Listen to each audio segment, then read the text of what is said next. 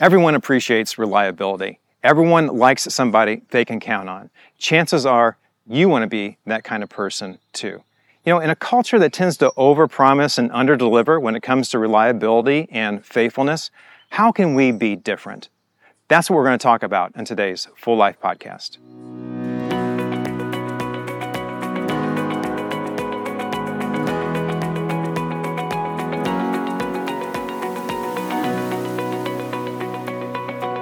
Welcome, everyone, to the Full Life Podcast by Grace Church, where we hope to inspire, challenge, and clarify your next steps on your faith journey. I'm David Lawson, and this is the seventh in a podcast of conversations about how to exchange the life that you have for the life that you want. We're talking about 9 qualities that if we incorporate those into our lives and embrace them for ourselves, it'll transform our lives, it'll transform the relationships around us.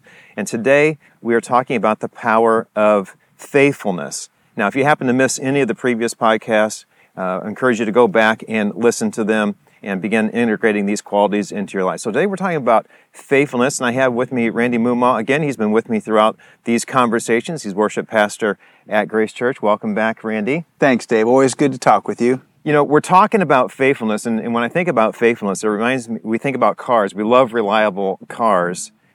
And my first car was a 1973 Pinto. Do you remember those? I do. Yeah, those were the bombs. They were. Yeah, they're the ones that they got ran into, like especially rear-ended. They would blow up. I mean, we had no idea. I had no idea I was driving in a bomb. But you know, that car, I never blew up, by the way. But that car had a few mechanical problems along the way, but it never left me stranded. You know, it was reliable. I knew that if I got into it, it would get me there and get me back. And, you know, that's one of the things that most of us really appreciate about a car. It can be the fanciest car in the world, but if it's always leaving by the side of the road, it's no good. That car always got me there and back. Reliability was really important. And when I think of faithfulness, I think about my dad. When we raised potatoes, we would work from dawn till dusk, and a lot of times past dusk. And there was one night where Dad said, I got to leave early tonight because I have a board meeting at the church. They were calling for rain, and I was like, Dad, we got to get these potatoes dug. And he's like, I made a commitment. I'm going to be there.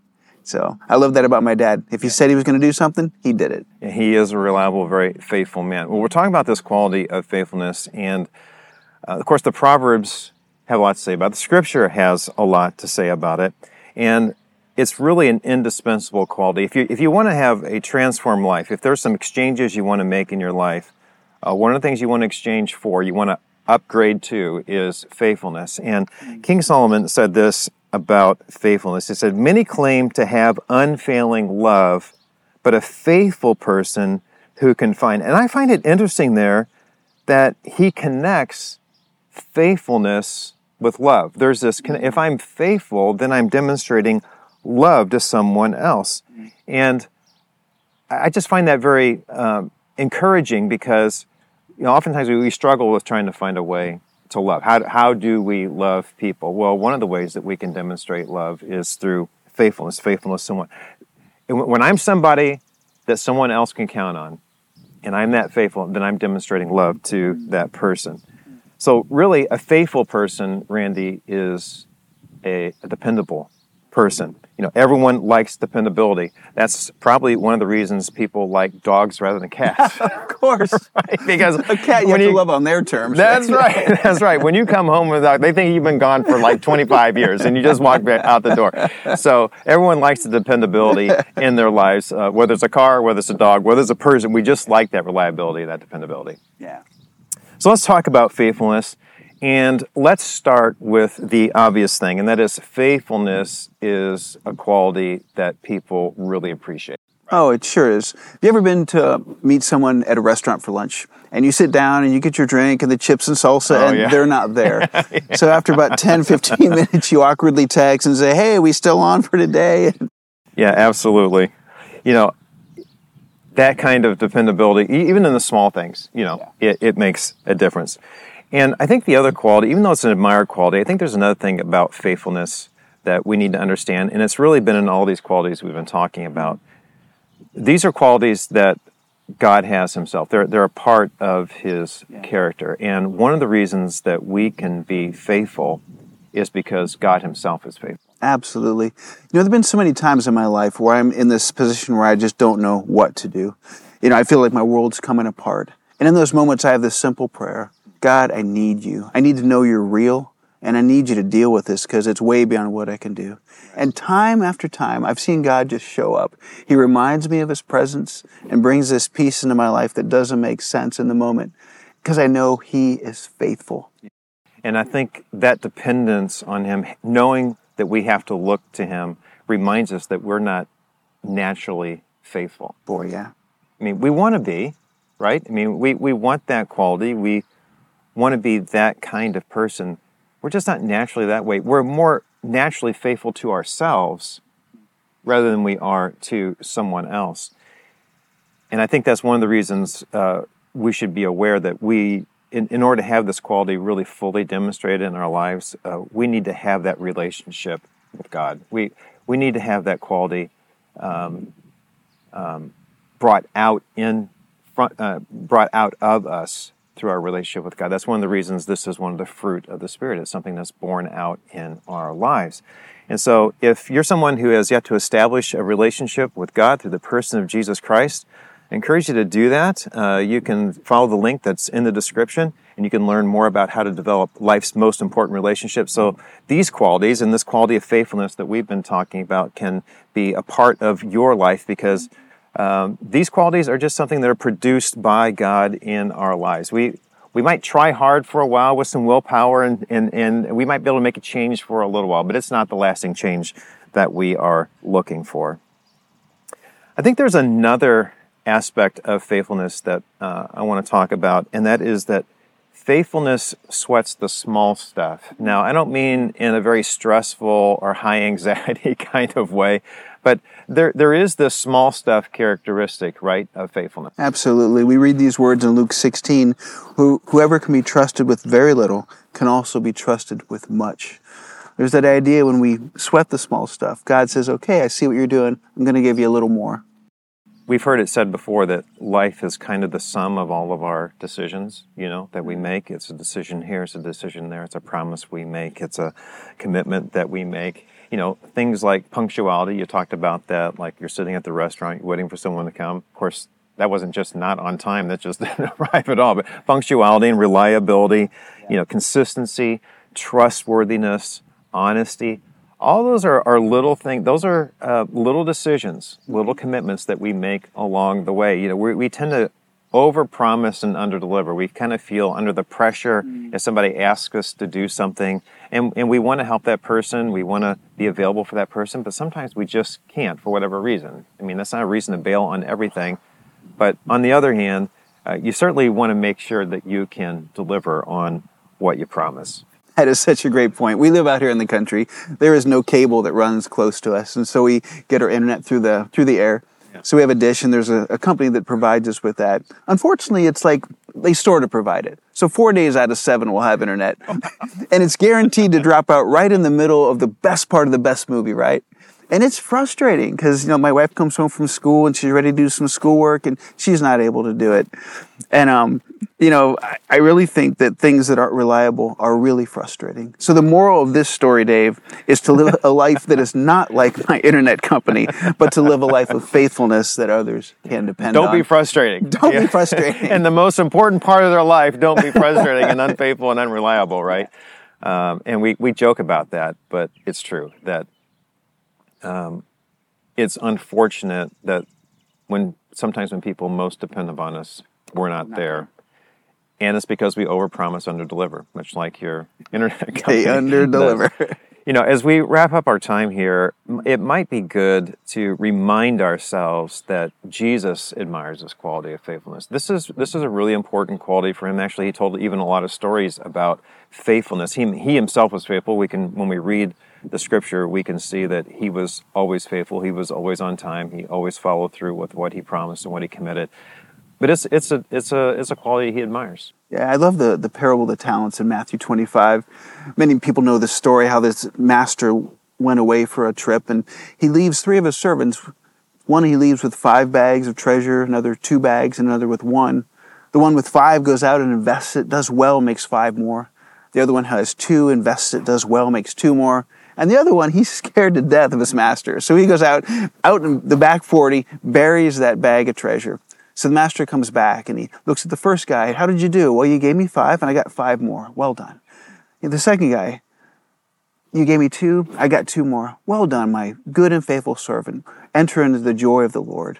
The last one shows up and God's like, well, or the master's, what did you do? Well, I was scared of you, so I buried it.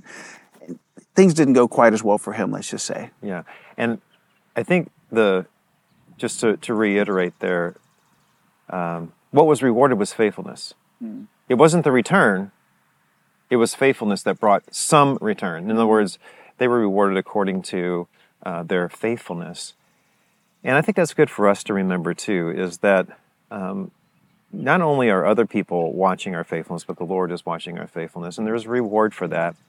And while at the same time we talk about not over-promising and under-delivering, we do have to make a commitment. I mean, we do have to venture out there. We do have to be available for people. That's part of that parable too, is I'm going to make an investment. And faithfulness is an investment. It's an investment in other people. And we have to be available, right? Yeah. So let's talk about some next steps coming out of this. And there are a lot of ways that we can demonstrate love through faithfulness. What are some things that come to your mind that you think would be helpful for us to keep in mind as we move forward and make these investments in faithfulness? Well, there's a few of them we could jump into. The first one is to honor your relationships. You know, the simple things of when I tell my wife I'm going to meet her at whatever time, I'm going to be there. Or if there's a text coming saying, hey, I got held up talking to Dave Lawson, who... Yeah. Yeah. Well, I've been that person who's held other people up, and I've also been that person who's missed an appointment. I mean, I've done it. We're not going to be perfect at it, but I remember someone giving this advice one time. Don't with the paparazzi, you can always get a bad picture of somebody, right? And you can always make somebody look bad. Mm-hmm. And he said, "Don't judge me by the Polaroid, judge me by the movie." I thought that was just really good advice, because everybody can pick out a frame and say, well, see, you weren't faithful. Well, but this is my heart. This is what God is doing in my life. This is the movie of my life. And over the long haul, I've made these good investments and I've been faithful. And we're not looking for perfection. We're looking for progress, right? Boy, that is so good. Yeah. I think the second one would be to make wise use of your time. Yeah. That's a tough one. But because there are some, we just would rather squander it than invest it. Mm-hmm. And if you're curious about more of that, there's a sermon that was given on the use of time during the Breaking Free from Normal series. So it was a really good series. Yeah, I enjoyed that. A lot of practical steps that came out of that series and out of that message about managing our time. Because we do kind of fritter away our time a lot of times. We don't make good use of it. It doesn't mean that every minute has to be scheduled when you're having some downtime or something. But I think the key here oftentimes is do something that refreshes you. A lot of people think that when you're taking some time off, it's doing nothing. Well, no, it's doing something that refreshes you. And a lot of times people don't find time to refresh themselves because how they're managing their time during the day doesn't allow for it. So it spills over into the weekend or late at night or into a commitment that you're making or something, because the time that you should have scheduled to work isn't managed very well, and so it spills over into those other opportunities. And then I think we can learn 2 things from the parable of the talents. First, wisely invest your money. And secondly, to use your gifts. Yeah. I love that whole concept of those things. Yeah, I think managing our money is an indicator of faithfulness, because the stewardship. If you read much of the Scripture and you hung around church very much, what you learn is that we are steward. Everything that we have comes from God. We're a steward of all of that, and part of our faithfulness to God is managing our wealth. And, I've told our kids a lot of times, I'm investing because I don't want you to have to take care of me when I get older, That's no guarantee. But at the same time, trying to be faithful to them too and trying to honor them in their relation. And then I think what you said about our gifts is important. You and I have had a lot of gifts conversations. Hey, puppy. Well, there we go. There's a puppy. We've had a lot of conversations about gifts, and love what God has given to you. Be content with what God has given to you, because by His own decision, He's given you that gift by His own prerogative. And the stewardship of that gift is a demonstration of faithfulness of something He's entrusted. And we show faithfulness to other people by demonstrating that gift, right, in their lives. And one final last step. Don't be like my internet company. If you promise something, deliver it. If you say you're going to do something, do it. That's perfect. That's a great way to wrap this up. Yes, be faithful with your commitments.